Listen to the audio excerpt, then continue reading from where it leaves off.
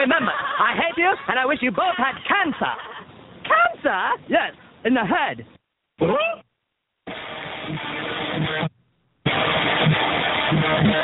I'm mad as hell, and I'm not going to take this anymore. Pay no attention to that man behind the curtain. Are you telling me you built a time machine? What if it's a warrior? This is stupid cancer show. Uh-oh. Sounds like somebody's got a case of the Mondays.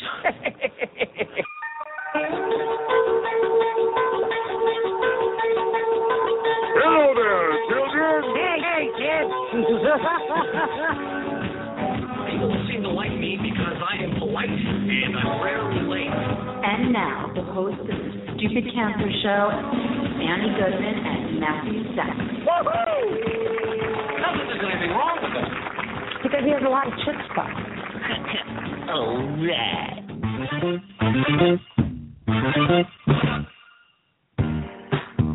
Monday, November 3rd, and welcome to the Stupid Cancer Show, the voice of young adult cancer. I am your co-host, Matthew Zachary, a proud 18-year young adult survivor of brain cancer. My fabulous co-host, Annie Goodman, again, off for the evening. She's a journalist and young adult breast cancer survivor. We are your hosts for the Stupid Cancer Show.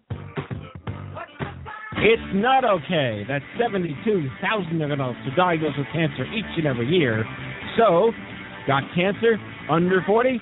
Sucks, huh? Time to get busy, folks, because the Stupid Cancer Show is changing the world, one chemo infusion at a time. Co-founder Kenny Kane also off for the evening at some concert of some sort with music. He is welcoming, and I am welcoming, we are welcoming all of our first-time and returning listeners here on Blog Talk Radio, iTunes, iHeartRadio, and or listening to the archives on stupidcancershow.org. Tonight's show, Stupid Transplants, bone marrow, stem cell, and blood transplants. Oh my! Join us for an exclusive broadcast tonight where we discuss all things transplants with Susan Stewart, the Executive Director of BMTinfonet.org, Dr. Amir Steinberg, and survivor Sara Patterson. Survivors followed on young adult testicular survivor Tom Cantley. I'm Maureen Sweet, Manager of Programs and Operations here at Stupid Cancer, and I will be live tweeting throughout the broadcast at ChemoDeck. So send me your questions and feedback at any time using the hashtag SCRadio. Okay. We're down 2 men tonight, but We're down 2 people. We have, oh, I'm sorry. That's right. There's a bearded man to your left. I can't use euphemisms anymore. But we are 4/6 of the Stupid Cancer staff. Yes, we are indeed. In one place. Yes. Is that dangerous? I don't think so. No. I think a lot of staff work right? in the same office, Right. Interestingly. Anyway, happy Halloween. Happy post-Halloween. Happy Dia de los Muertos. Yes. And all of those fun things. Maureen, you had an extraordinary costume. You went as zombie Maureen. Yes, I went as zombie Maureen with my dear friend Thea on Friday, and Saturday Thea and our friend Scott and I went as the Three Amigos. Right. Were you Steve Martin, Martin Short, or Chevy Chase? I am Martin Short. Thea is Steve Martin, and Scott is Chevy Chase. That's because he's the tallest. Okay, fair enough. And I think that I might be the weirdest, so I went with Martin Short. So very nice. Yeah. And now, what did you do for your Halloween? Mal's mic was quiet for Halloween, so she's coming right in Try that here. there. Yeah, I ended up going as a French press. Really? Yes. That's a great idea for a costume. I dressed in my best French garb and brought a notepad and press badge with me. It was fun. Very nice. That's really funny. Wow. I love that. I like funny. Well done. Yeah. Melodies Mal. And Sean Shapiro here, our brave new Director of Development. Bonjour. What was your Halloween costume? I was Wilfred from the hit FX show with Elijah Wood. I was a scruffy dog, and that guarantees getting petted every Halloween.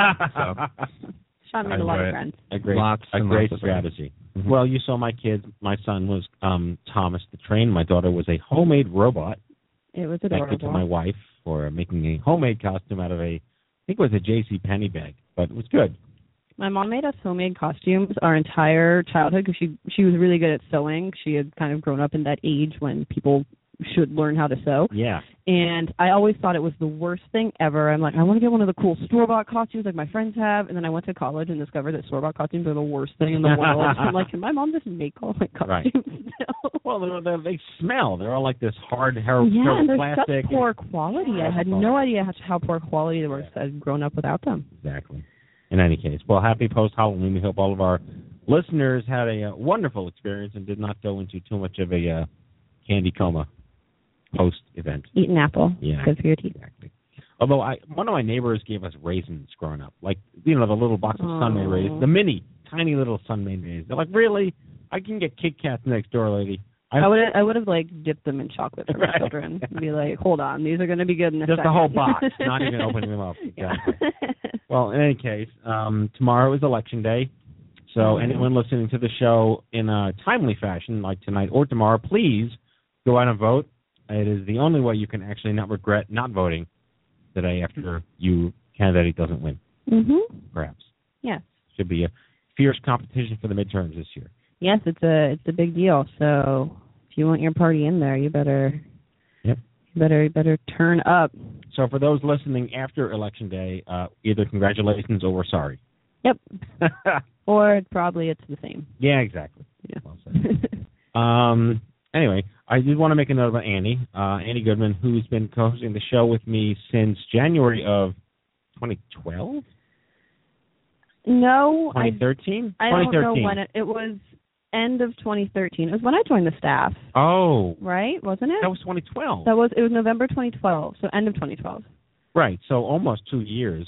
Yeah. Pretty much 2 years. Yeah. She is retiring from the show to pursue personal interests, and she is... Yeah, she's retiring to Cabo. Just kidding. Yeah, she's going to go babysit sharks and dolphins. But I wanted to extend our most heartfelt gratitude for her contributions to the broadcast, and she will be missed. We love her very much. And who knows, maybe she'll turn up as a guest down the road.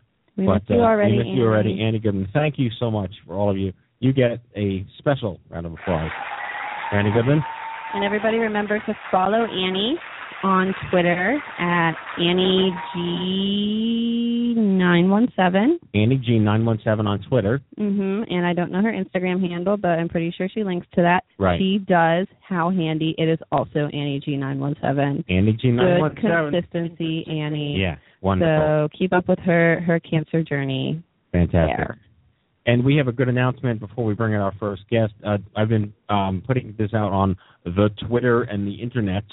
Yes, you have. Tomorrow, various internet. which is Tuesday, November what? Tuesday, November 4th. Right. Election Day. Oh, right. I know it was Election Day. I know the number of the day. Yes. We are officially launching the CancerCon VIP Club. Sean, would you like to tell us about that? Yes, the CancerCon VIP Club, I can't talk, is a fantastic way to get involved, ensure the success of what is our Super Bowl of all of our events, and fundraise, help make it possible. So check it out, cancercon.org, and learn how to fundraise. And finally, wrapping up, we have some sad news. I mean, predicted, but sad news. The young woman with brain cancer who moved to Oregon that's been in the news, was it Compassionate? Is that what it's called? Death with Dignity. Death with Dignity. Brittany Maynard. I don't know. No, Mallory and I are just going to start typing our responses. Tweedledee and Tweedledum. Death with Dignity. Brittany Maynard, rest in peace. She did choose to end her life after a lot of, I would imagine, gut-wrenching, wrangling, last-minute decisions, and she will be missed. But her message was made loud and clear. No matter what side of the argument you're on, you're definitely on a side of the argument, and I think it's really important that this is now, at least for now, a major national conversation. The right to die with dignity on your terms and not your disease's terms. Yes. Well done. So Brittany Maynard will be missed. And lastly, I will be going to Burbank on Thursday to meet with ABC Family. The Talia Ricci BFFs out there. Hopefully we'll be doing some really cool stuff with them for next season, Season 1B, which starts in February. Is it really labeled that? It's Season 1, Part 2, really. Oh, okay. They And split their seasons. yeah, Cool. like Sex and the City season 6, part A and part B. I'm sorry, I know that, but I just do. There's got to be another show we can get you on. Yeah, on Netflix. so that's exciting. But there is a Chasing Life Christmas special coming up, and we should be somehow a part of that as well. So here's hoping that I do not, in any way, shape, or form, have any sort of travel curse. Yes. Well, you're not coming with me, so you won't experience it. No, I'm going to stay here, and my subway will probably revolt just because. Exactly. All right, well, let's kick off our show here, guys. Here we go.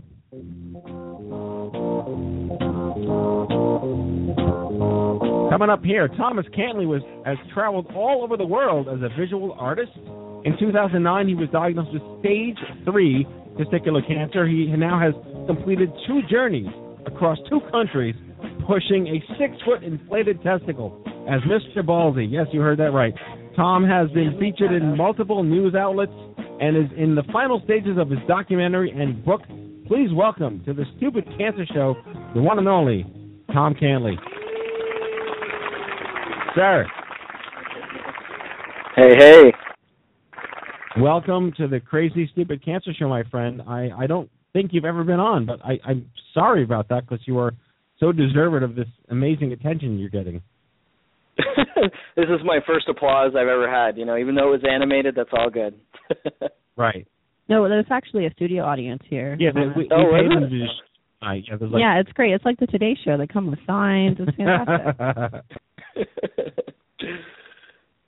Well, Tom, can I call you Tom? Do people call you Tom? Or you you can call me Tom, Thomas, Mr. Ballsy, whatever you want. I mean, you and I have been connected in one way or another for many, many years now. And, you've kind of seen the birth of the young adult cancer world. I mean, even since 2009 when you kind of entered the club no one wants to belong to, you've been very active and very disruptive, and you've gotten a lot of attention for yourself. I was hoping you could take us back to 2008 and talk us through your life back then and what led you to this diagnosis, symptoms, primary care, and just talk us through your journey. Share your story with us. Yeah, so in 2008, I was actually, I was a photographer, I was a filmmaker in New York City, and for me, the only thing I ever knew about testicular cancer, let alone, was like, Lance Armstrong, or you could get it by sitting on a bicycle. I didn't know much about it, so for me, I'm pretty much everything I advocate against. I was that young guy who had the early on signs where, I had lower abdominal pain, lower back pain, and I had a little bit discomfort. And for me, I had an abnormality in my testicle. There wasn't an actual lump. It was and for me, being a guy, I was kind of like, oh, you know what, go away. And in doing so, it never did. It started to grow, and it started to come in and out. And then by the time in 2009, this was like late 2008, 2009, I ended up getting diagnosed. It ended up I was talking to a friend of mine who's an ER doctor in NYC, and she said that there's a high ratio of young guys who are actually diagnosed are usually diagnosed in the ER. And that's what it kind of took to me, was I ended up having to go until I couldn't handle the pain anymore. I couldn't even put on pants because my testicle actually swelled up to the size of a small orange, and I was admitted into NYU Hospital. Wow. So just a small orange? Really? Just like it was like a large clementine. Okay. So a little bigger than like a lime, but not quite a nectarine. Yeah, not quite a nectarine. We really should just have a scale. We need to look at the fruit scale of testicularitis, whatever it's called. It's like a plum tomato. Right. No, it's a fruit. So I'm happy with pluralot. We'll stick with it. In any case, so what was your and testicular cancer is the number one disease in men in their late 20s and early 30s. I think even up to like 45, it's the number one cancer in men. So you were actually part of a club that did exist at that point. So you're at NYU, and tell us what happens next. Did you have an orchiectomy? Did you have chemotherapy? Yeah, I had the orchiectomy. For me, they said, okay, it vastly spread to your lymphatic area and your abdominals, and they said that I was stage 3 borderline, stage 3A, and that they said that it's vastly progressed into my lymph nodes. So for me, they said, because I grew up. I'm originally Canadian, but I grew up in the United States. They said to me, they go, all right, Thomas, it's actually progressed. What we need to do is you have the option right now. You can either go back to Canada for your continuing treatment, or you can stay here in the U.S. And they said, all right, this is how much it's going to be. And I said, all right, Canada, here I come. So again, by the way, we do not hold it against you for being Canadian. I like that you offer that disclaimer, Matt. Yeah. We might not be accepted, but we are. We promise. Yeah, and so, my oh, sorry, go ahead. Yeah. No, you. It's all you. Okay, I was going to say, so my stage, because I was stage 3A, it was fairly progressive, went to my lymphatic area.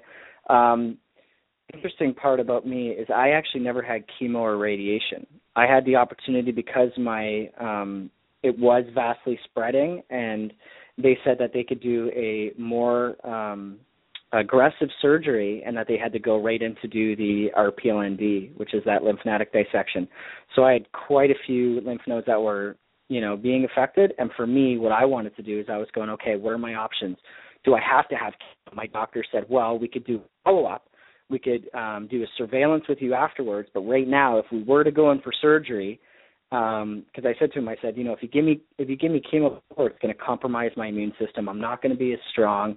And he said, all it would do with the chemotherapy for my kind of stage and prognosis would be it would eliminate a little bit less of aggressiveness of the surgery. And I said, what are my options? And he basically said, well, it's up to you. And I said, you know what, I'm going to try and, if you don't get it all, see if you can give me a cycle of chemo afterwards, do whatever. But right now I want to kind of go in clean. And for me now, I'm 5 years out, and I had the lymphatic dissection, and I ended up having, they put me on surveillance program. So it was every month I had to have blood work and do my CT scan and stuff like that, make sure that they'd never had any reoccurrence, so that they didn't leave anything. I had a slight nodule on my lung, and they just had to surveil that quite heavily. And then after that, here I am. Did it terrify you to not have chemotherapy? It did. I was very nervous because, when you find out, you first have cancer, as you want to listen to your doctors. They suggest, kind of going, okay, let's do a cycle of chemo, let's do this, or let's do radiation. And then for me, I just, I've always been that kind of risky guy, aka the ballsy name, and I didn't want to do it. I said, if I had the option, if they said to me, all right, Thomas, we need to do chemo, we need to do this, like this is in your best, interest, then I would have been like, okay, you know what, okay, doctor, do it. But for me, they gave me an option, and I'm that guy that will always take that other option. So I want to talk, this could potentially be controversial. I've heard testicular cancer referred to as the breast cancer of men because you're losing a vital sexual body part, and it changes your perspective to yourself. It changes your perspective to potential partners. And do you think that's a fair comparison? I think, being so heavily kind of in the testicular cancer world, obviously now, and meeting a lot of young guys, I think it's in ways, it's very comparable in the sense where I meet a lot of young guys, everything from construction workers to big finance guys, everything. I have people reach out to me from all over the world. Because breast cancer it's had a fantastic awareness. Testicular cancer is kind of the baby in that aspect, where it hasn't had a lot of care and tenderness and awareness, but it's also, we have because it is the male organ, a lot of these young guys, they feel that they have this Superman complex, and basically a lot of the facts is it takes away from their manhood. So a lot of the young guys have a hard time coming to terms or talking about it. I've talked to guys from all across the country, everyone, even military guys, and they go, hey, Thomas, I love what you're doing, but, this family member doesn't know about this. What is it about this? A lot of the common questions that I get are usually around the sexual areas of like, if I'm meeting a girl or I'm doing this, like how do I, it's a lot of the recovery process what the guys are really nervous about. Oh, well, you're very open. We're going to get to your PR campaign with this, pushing this ball across the country. But let's talk about that if you're comfortable. How do you talk to people that you date about this situation? How does one disclose that? At what point? And obviously this could be different for everybody, but if you'd be willing to share, I'd love to hear what you found worked for you. Yeah, I mean, 100%. I'm obviously, as you know, I'm very open. And, I won't disclose names or anything like that, but I can also tell you certain situations of young guys that have approached me and asking me questions, how they deal with it. But for me, it's if someone isn't going to accept me for who I am, I mean, usually when, I'm a single guy, if I'm going to be going up to a girl, I'm going to be dating them, whether it's online or I meet them in a bar or whatever the medium is, I usually, because now as quite, out there in the public, first thing they're going to do if they're adding me on Facebook or Instagram or they're going to even Google me, this is going to come up. So my situation is a little different from some guys, so I have to immediately tell girls that I meet, it's going, hey, I pushed a giant ball across the country, I had testicular cancer, this. And so for me, I have to be very open. And if a girl doesn't take me in for who I am and what I've been through, that's a huge issue. I mean, I've had girlfriends break up with me because they said, Thomas, this ballsy stuff's a lot, but you need to choose. And I've said to them, I go, you know what? You know your answer. If you're making me choose over ballsy, sorry, you already know that you're not worth my time. So for me, anyone that kind of takes in that account, but I mean, there's issues where I have young guys who've come up to me where they've lost both testicles. They have had 2 prosthetics, and they aren't able to have kids. I am able to have kids. So that's a lot of the first questions that are asked with young guys. They go, okay, being at my age, I mean, I'm 31, and other young guys, because of cancer, a lot of the girls are nervous.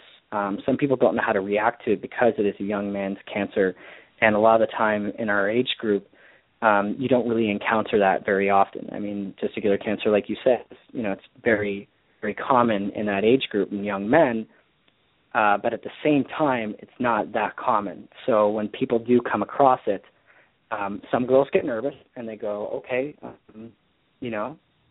what do I do here? I mean, some guys have 1 testicle. I have 1 testicle. And some guys have 2. Some guys even they're so nervous. They're like, okay, you know what? I'm so insecure. I need to have this other testicle just in there. And I go, why? Why do you need that? Well, like, what makes you want to have that? Is that your own insecurity? Is it because you're worried about, a significant other? So there are different aspects, and I'm very open about talking about it, and I've come across a lot of it because it is in that genital area. Men get very nervous. But for me, I'm a little bit of a freak in nature. Like, my balls are everywhere, So let's actually talk about that. Fertility clearly is one of the most relevant hot button issues that make young adult cancer different than cancer at any other age, no matter who you are. And I mean, I had brain cancer 19 years ago, and I was able to sperm bank because I was treated in pediatrics. Do you feel at this point now that when young guys are diagnosed with testicular cancer, the doctors that they see are aware of fertility rights and encourage them to bank sperm in the event they need to have a double orchiectomy?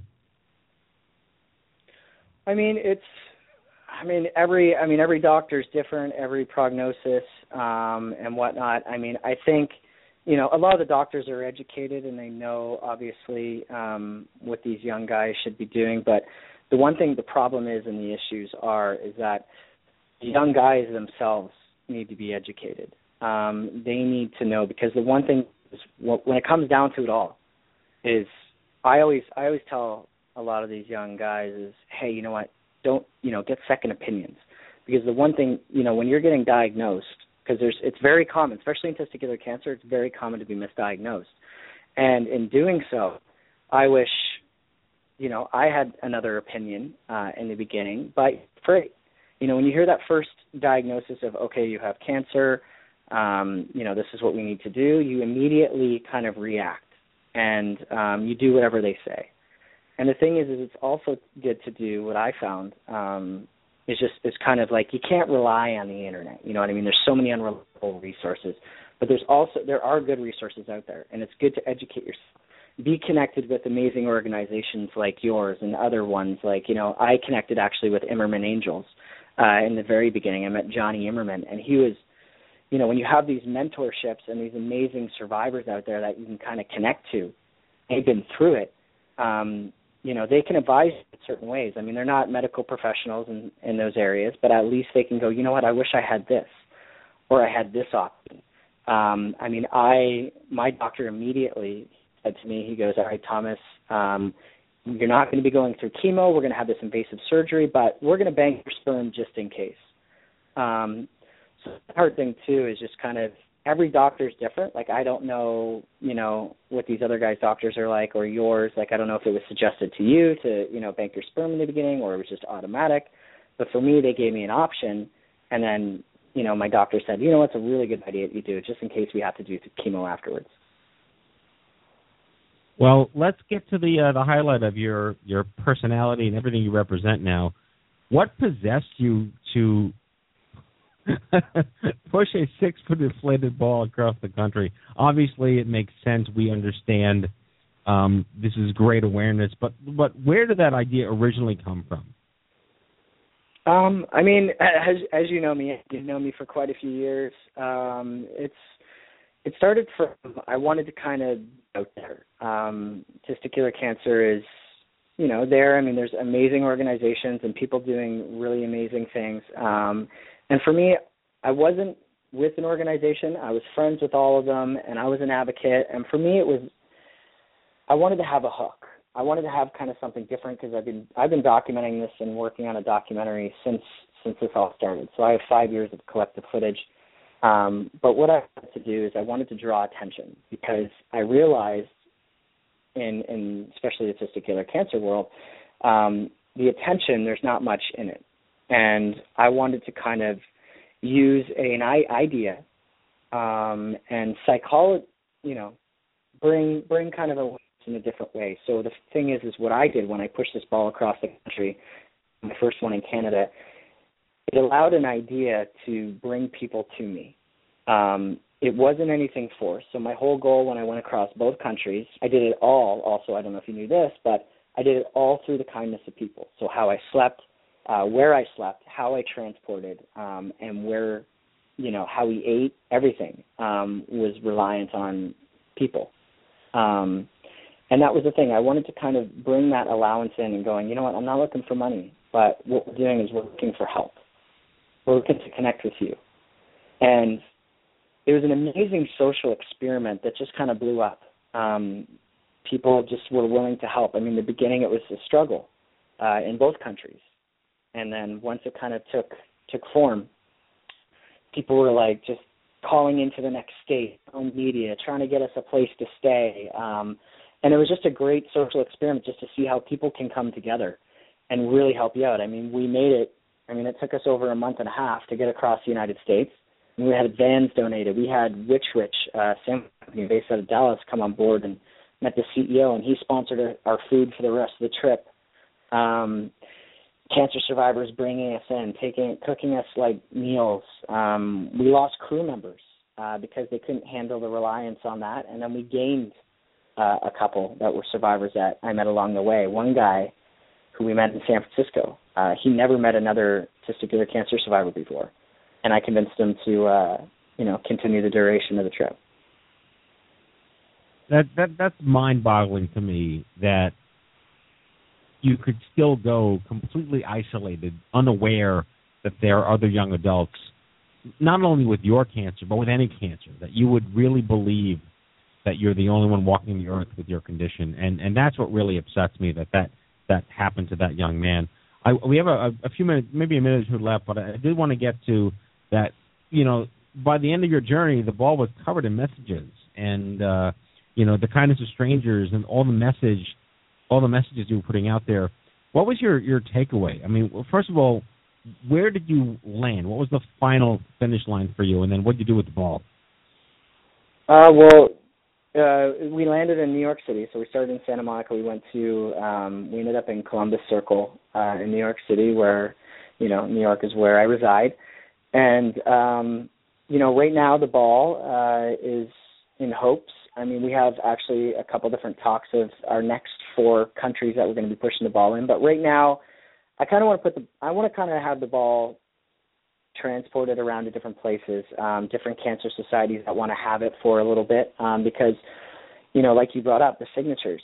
When people would approach me with the ball, they'd ask what it was for, and they asked if they could sign it. And I said, you can sign it, but what I'd like you to sign it for is this ball is for the cancer survivors. This is for the people who you're connected to, who are either struggling, who you've lost, who are going through it right now. This is their ball for them. And whether it didn't even have to be testicular cancer, it was breast, it was ovarian. I've had every type of cancer on that ball. And we ended up, there's barely an inch left on it. I'd love for you guys to actually sign it before we pack it away. But it was amazing, the stories, the people that come up to it, and just the therapy of writing it and delivering those messages on it is just, it's an art piece now. And I hope that, I can continue across the country and educate in the United States and use it, because it was such an amazing therapy tool for people, because once they come up to that book and they put that pen and marker on there and write their connected story to cancer, I've had the biggest bodybuilders to the littlest old ladies just bawl their eyes out, but just hug me right after and felt connected. And that was the amazing component that I didn't realize, which was so amazing with this ball push, was that we're all connected together and we're all fighting, we're there for each other, and we're unified, Okay, Thomas Cantley is a 5-year survivor of stage 3 testicular cancer. You can visit his project at MrBallsy.com or follow him on Twitter at WeAreBallsy. Tom, thanks so much for joining us tonight. Looking forward to seeing you soon. Thank you for having me. Okay, good night. Tom Cantley, the man.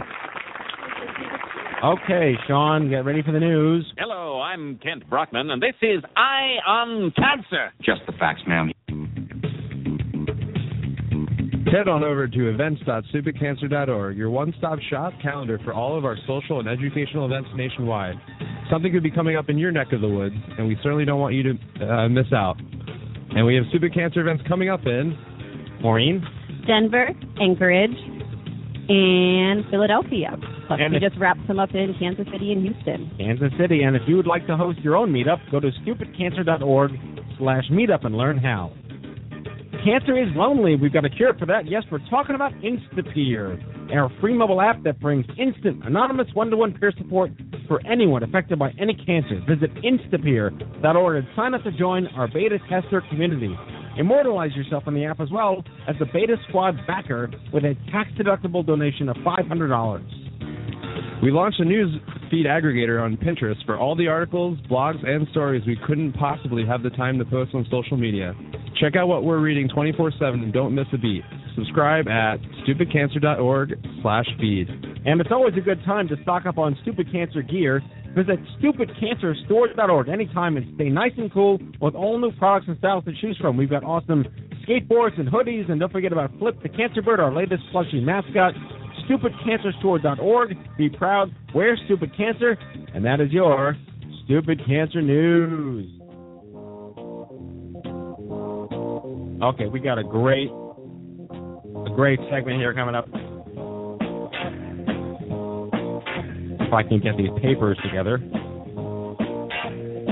All right, we got Susan Stewart is a 25-year survivor of bone marrow transplant for acute myelogenous leukemia and founder of the BMT InfoNet. She's married and the mother of a 21-year-old son, conceived with a little help after some high-dose chemotherapy and a transplant.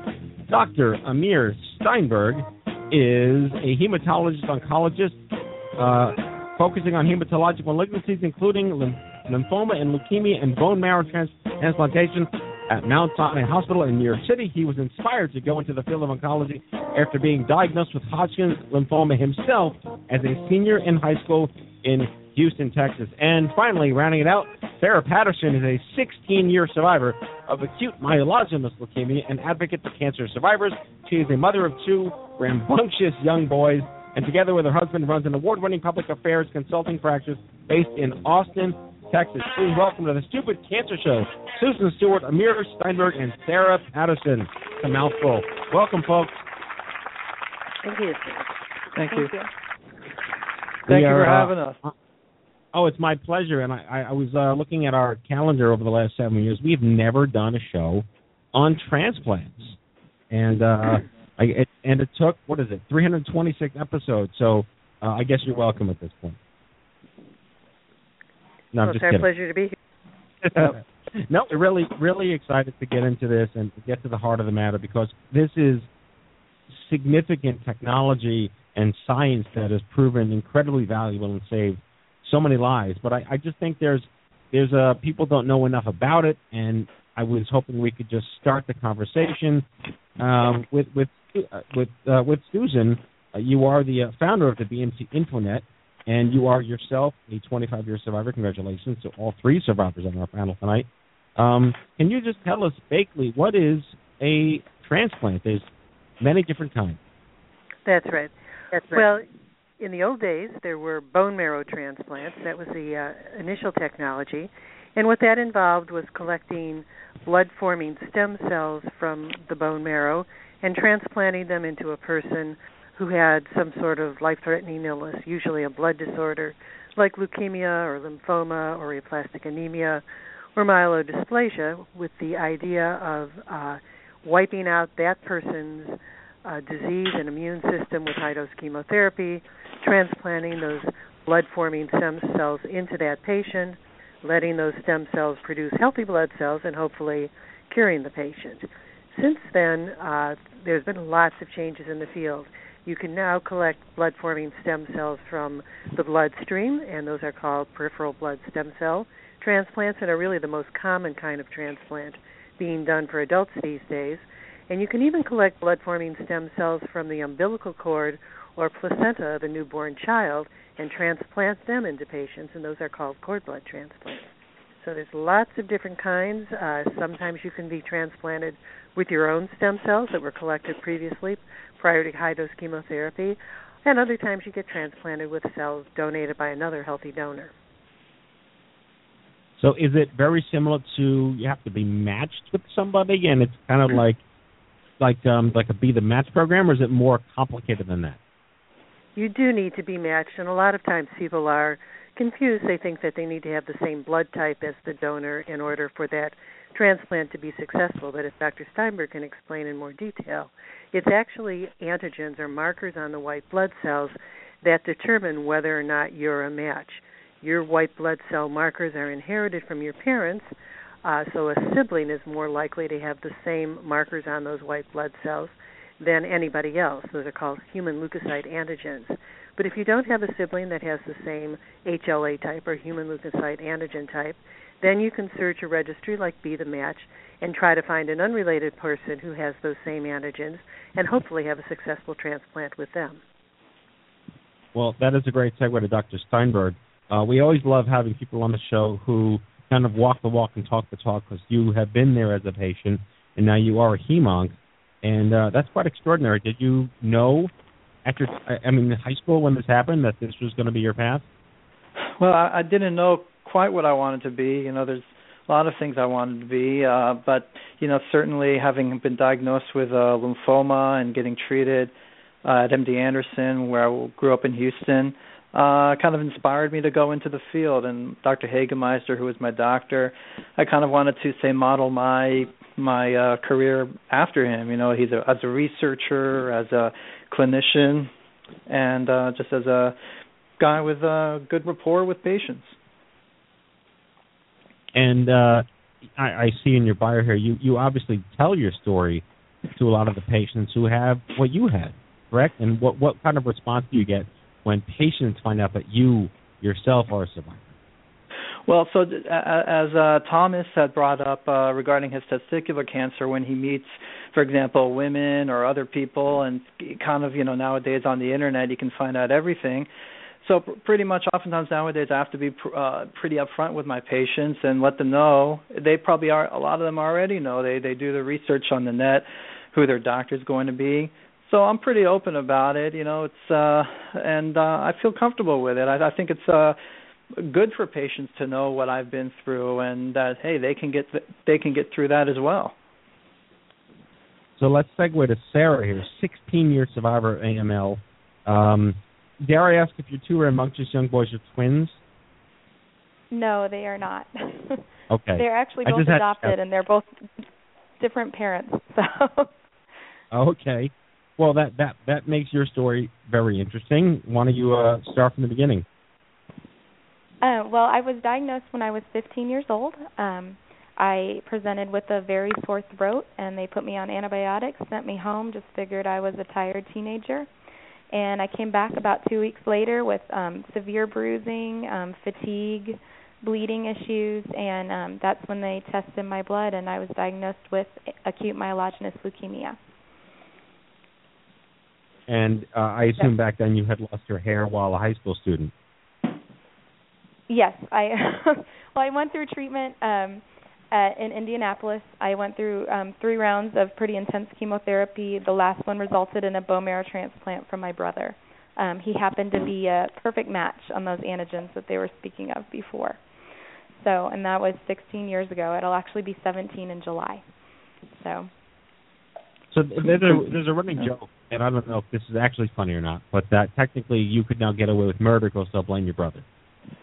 Yes, exactly. And I taunt him with that quite often. Oh, good. Not only spill your blood, though. Don't drop any of your hairs. No, don't drop your hair, just your blood. Right? Feed all over the crime scene. And my husband and I were actually very relieved that we didn't have to get a blood test done when we got married. So. Yeah, that would have been interesting back then, exactly. that speaks to such the incredible nature of what transplants can do for you. You literally have the DNA of another human being in your body, and it allows you to regenerate yourself, almost rebooting yourself from scratch. Can we talk about some of the, obviously, we like to joke that when the doctor says you're cured, go home, that's not the end of the story. Clearly, this is not something that's just like go home and live your life. I would imagine there are complications with this, and it impedes your lifestyle. Why don't we go back to Susan, how BMC InfoNet connects people around those issues?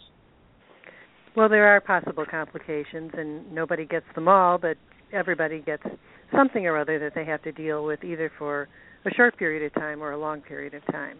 So starting with the effects of high-dose chemotherapy, obviously infertility is an issue that affects males and females alike, although not everyone becomes infertile after the high-dose chemotherapy, but that's an issue people that have to deal with long-term. There can be some sexual dysfunction issues for a short period of time or a longer period of time with which people need help dealing. If you're getting transplanted with cells from a donor, be it related or unrelated, there's a side effect called graft versus host disease, or GVHD, which is a situation where the donor's cells have been in another person's body, and they've been trained for years to recognize what belongs in that person's body and what doesn't belong. And when something that doesn't belong in that person's body comes across their path, they're trained to attack it and destroy it. Well, when you put those cells into the patient's body, sometimes those cells look around the patient's body and say, hey, these organs or these tissues are not something that's familiar to me, so I'm going to unleash an immune system attack on them.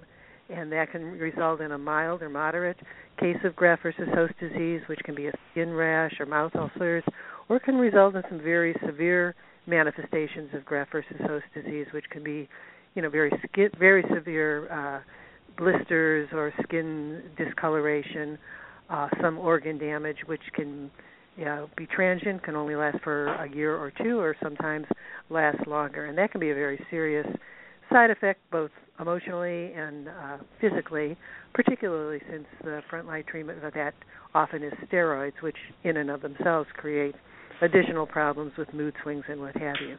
So there are long-term effects. There's emotional effects, as with any cancer treatment as well. You've been through a very rigorous, to say the least, medical procedure, and yet you're not 100% sure that you're cured.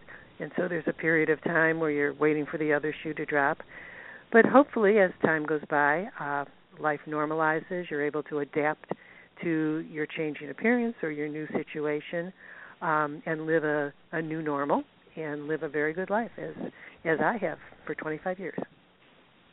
Well, thank you for giving us that. That's some great insight. And clearly, yes, like this is really about quality of life and dignity and quality of care, all wrapped up under this notion of survivorship. Dr. Steinberg, we had a question from the chat room, which is, how is it determined if you need a transplant, and then what type of transplant would actually work for that person? Can you talk us through that clinical process? Yeah, sure. So it isn't quite clear cut, but I'll try the best I can to explain kind of where the decisions are most clear cut. And one of those, for example, is when you have a leukemia, like acute myeloid leukemia, and when someone's diagnosed with acute myeloid leukemia or acute lymphoid leukemia, ALL, we measure and we look at their chromosomes and we look at certain markers in their body to determine whether they're considered high risk or more likely to recur after they just get chemotherapy alone.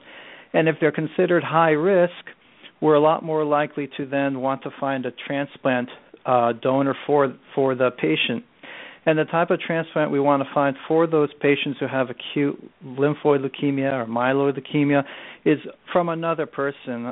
Susan mentioned, for example, using one's own stem cells and versus another person's stem cells, and we would want to use another person's because you want to introduce a new immune system to attack that leukemia because it's going to recognize that leukemia as, hey, that's foreign, that's bad, I've never seen this before, and so it's going to attack it.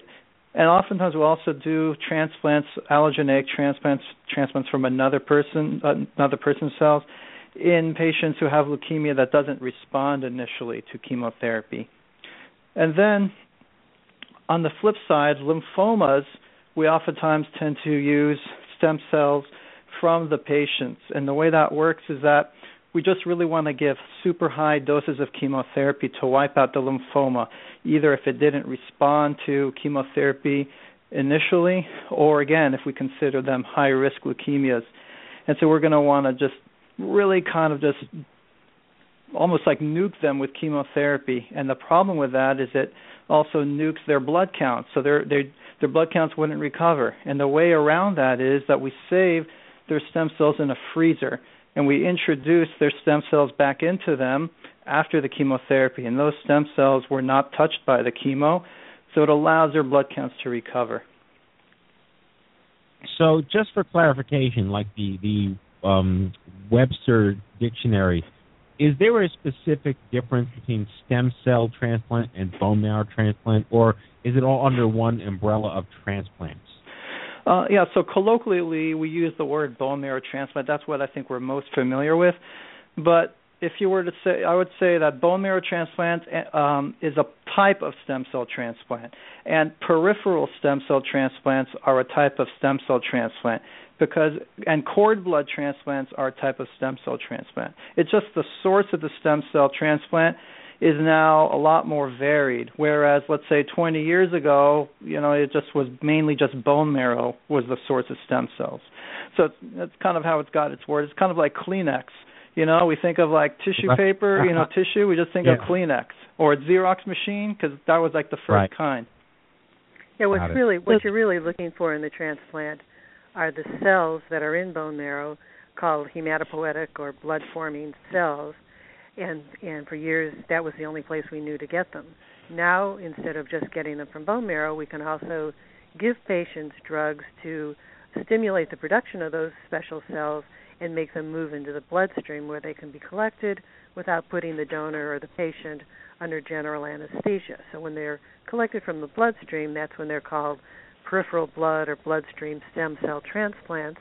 And those same kind of cells are found, as I said before, in the umbilical cord and placenta of newborn babies. So you can you can get them from that source as well and transplant them. But they're all blood-forming stem cells. It's just a matter of where you happen to get those stem cells from.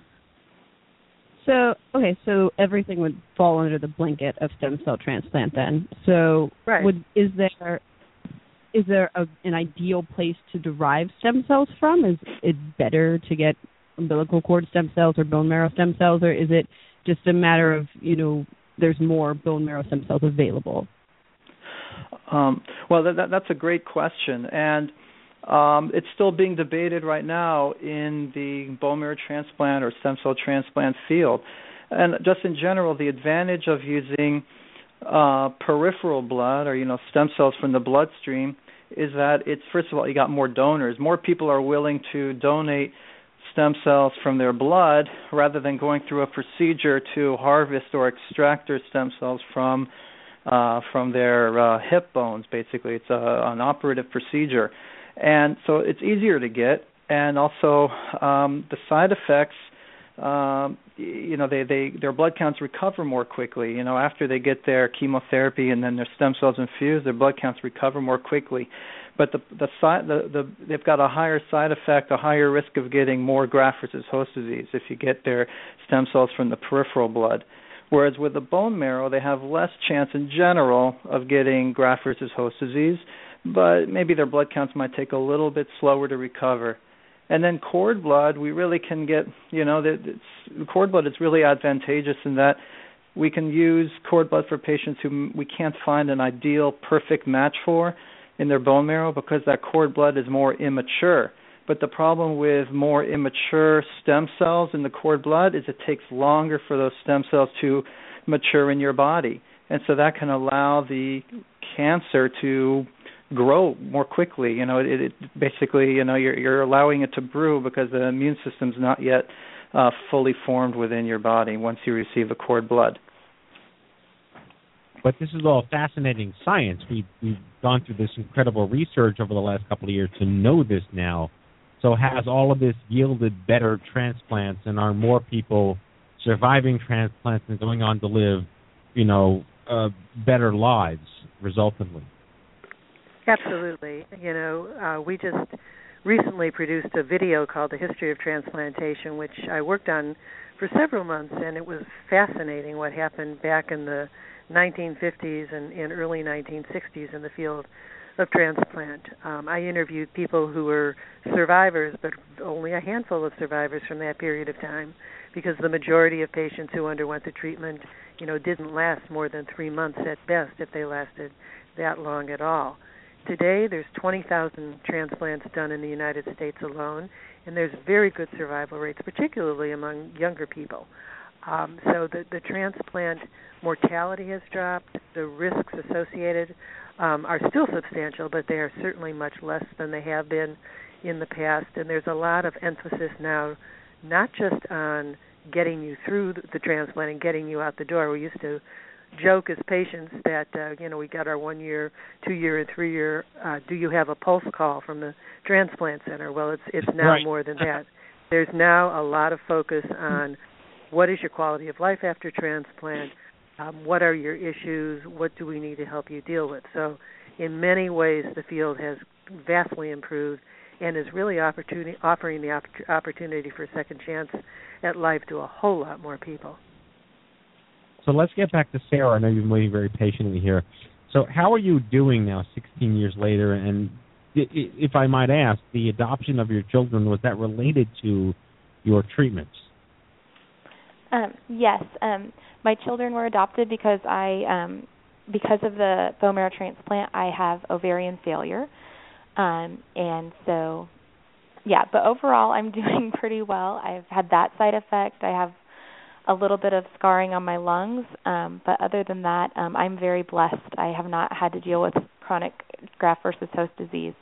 I did have a little bit of acute graft versus host disease, which is graft versus host in the first 100 days after your transplant. But I was told at the time that that's actually desired because then the bone marrow would also see any remaining leukemia cells as foreign. But I am doing well. I'm chasing after my kids and running a business and living life. But that speaks to the young adult issues we talk about, and all of you are diagnosed as young adults. that, and I was diagnosed 19 years ago. Sue, you beat me a little bit by 25 years, and Amir, I'm not sure how old you are, but we all are aware of the brutalities of the 80s and 90s with care. I wasn't expecting to be told to preserve my fertility. I just happened to be lucky because I was in pediatrics when I was diagnosed. But is that now something that has become a standard of care? Do young adults, do patients in their fertile years who have to go through a transplant, are they made aware of their reproductive rights? Dr. Steinberg, is that something that you think is spread around through the hem-onc world? I do think it's gotten better, but there's still going to be situations where it's not in the forefront of medical professionals who see patients to think, I should ask them, whether they want to do sperm banking or be referred to a reproductive specialist. But it is definitely getting better. There's, as Susan was mentioning, we're getting more and more awareness just on long-term repercussions. But unfortunately, sometimes with the cancers that you need transplants for, you got to get treated right away, whether for lymphoma or leukemia. And so sometimes we don't necessarily, have an opportunity to refer someone for fertility counseling. They just got to start chemotherapy, as soon as get in the hospital and start the drip.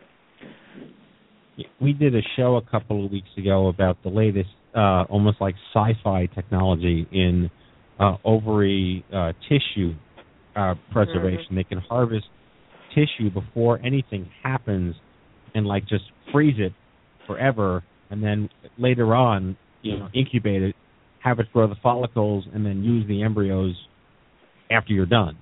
So there isn't even any need to, because imagine, I'm sure you're aware of this, going on the hormones to produce the follicles in advance while you're having cancer of a stem cell transplant. Probably not the best medical thing to do, although I'm sure lots of young women are doing that. Well, I don't know if a lot of young people are doing it because, as you said, it's not always the wisest decision to make. But I think it's really important for young people to not take no for an answer, even when you're in the throes of a cancer diagnosis and making, huge treatment decisions.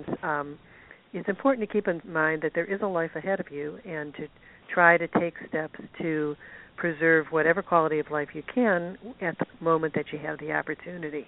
And I think, all too often, unfortunately, I think particularly very young people in their teens are a little embarrassed to raise the issue or talk about it, and so it doesn't get dealt with appropriately at that point. And often, too, doctors who are not skilled or have knowledge about the various fertility preservation options don't bring it up because they really don't know what to tell the patients, and rather than refer them out, they left things unsaid. So it's really, really important for patients to be their own advocates, to ask a lot of questions, not to be afraid to get a second opinion, ask their peers, really gather as much information as they can, and if they're too overwhelmed, have somebody else do it for them on their behalf, so that when they have the opportunity to make a life-changing decision, they can actually do it. So I want to take the remaining time we have to have each of you, we have another question from the forums here. Granted, we're all moving targets because the way we were treated 1,000 years ago isn't necessarily the same way people are treated today. But if you'd each be willing to share, as part of your story, what were the greatest challenges you faced, or maybe possibly still face, post-transplant? Let's start with Susan. Where to begin? I think for me, the physical challenges were there, but I think for me, the psychological challenges were pretty significant in the first few years after transplant. It was almost akin to something like post-traumatic stress syndrome. You could be driving down the highway and you'd, see a light post which would, create a flashback of some memory from the hospital, and you'd get very upset, or you'd go into some place and smell food that smelled like hospital food, and that would trigger a flashback. And it really took a long time, and I know it does for other people as well, to think about having a future. I know not so much myself, but other people, won't buy a plane ticket, won't buy a new dress, won't make a hotel reservation, won't even make a reservation to go out to dinner because they don't feel that they can count on being there and available for that event, and they don't want to disappoint themselves. So, coming to grips with the fact that, maybe you are actually going to survive and have a good life, and putting all of the emotional trauma of the transplant behind me, that was probably the biggest challenge I had. And Amir? I would say, I didn't undergo a transplant, but for my Hodgkin's therapy, I would say the biggest thing was nowadays we don't use as much radiation as we did, say, 20 years ago and even 30 years ago. And that's the thing I'm always scared about. Like, what's going to happen, 10 years from now? We have patients who have had radiation are at much higher risk of getting secondary cancers. So I'm always kind of worried about that, but I got to live life to the fullest, and, I try and put it out of my mind, but it's something that's always kind of, in the background, so I try and do, like, above and beyond. I do screening with my internist on making sure that, they can catch things early. So that's the biggest thing for me. And Sarah, 16 years later, I mean, obviously, I'm sure whatever may be bothering you is completely outdone by having two feisty boys, but what are you up to? Well, I would say that my biggest challenge after transplant was probably psychosocial, definitely dealing with my peers. Because I had a transplant, I had a compromised immune system and was taken completely out of socialization for a good 6 months. And then even when I was able to re-enter school, I, had to wear a mask and had to sit away from other kids in class. And so that made identifying with my peers a little difficult when people were trying on prom dresses and I was just wondering if I was going to have hair. Right. And I would say that that's still probably my biggest challenge today is just, that was such a significant event in my life, and how do you bring that up to people that you meet? When does it come up in conversation? How do you expect people to identify with you? So that would be the challenge that I still deal with. Well, I have to tell you, we've been just chatting amongst ourselves here in the studio with our staff, and we've been so enlightened. You have completely changed our understanding of transplants, even though we've been working in this field for so many years now. And we do want to spend a lot more time talking about it. I think it would make a lot of sense to revisit this topic and do another show next spring and have even more young adults who survived transplants engaged with what we're going to be discussing. And, again, bmtinfonet.org. Is that correct, Susan? That's right. And are you on Twitter?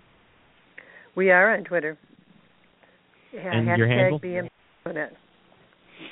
Oh, it's also BMTinfonet. Great, okay. Well, all right, so thank you all for joining us. An incredibly enlightening show. Susan Stewart, 25-year bone marrow transplant survivor, AML, founder of BMT Infonet.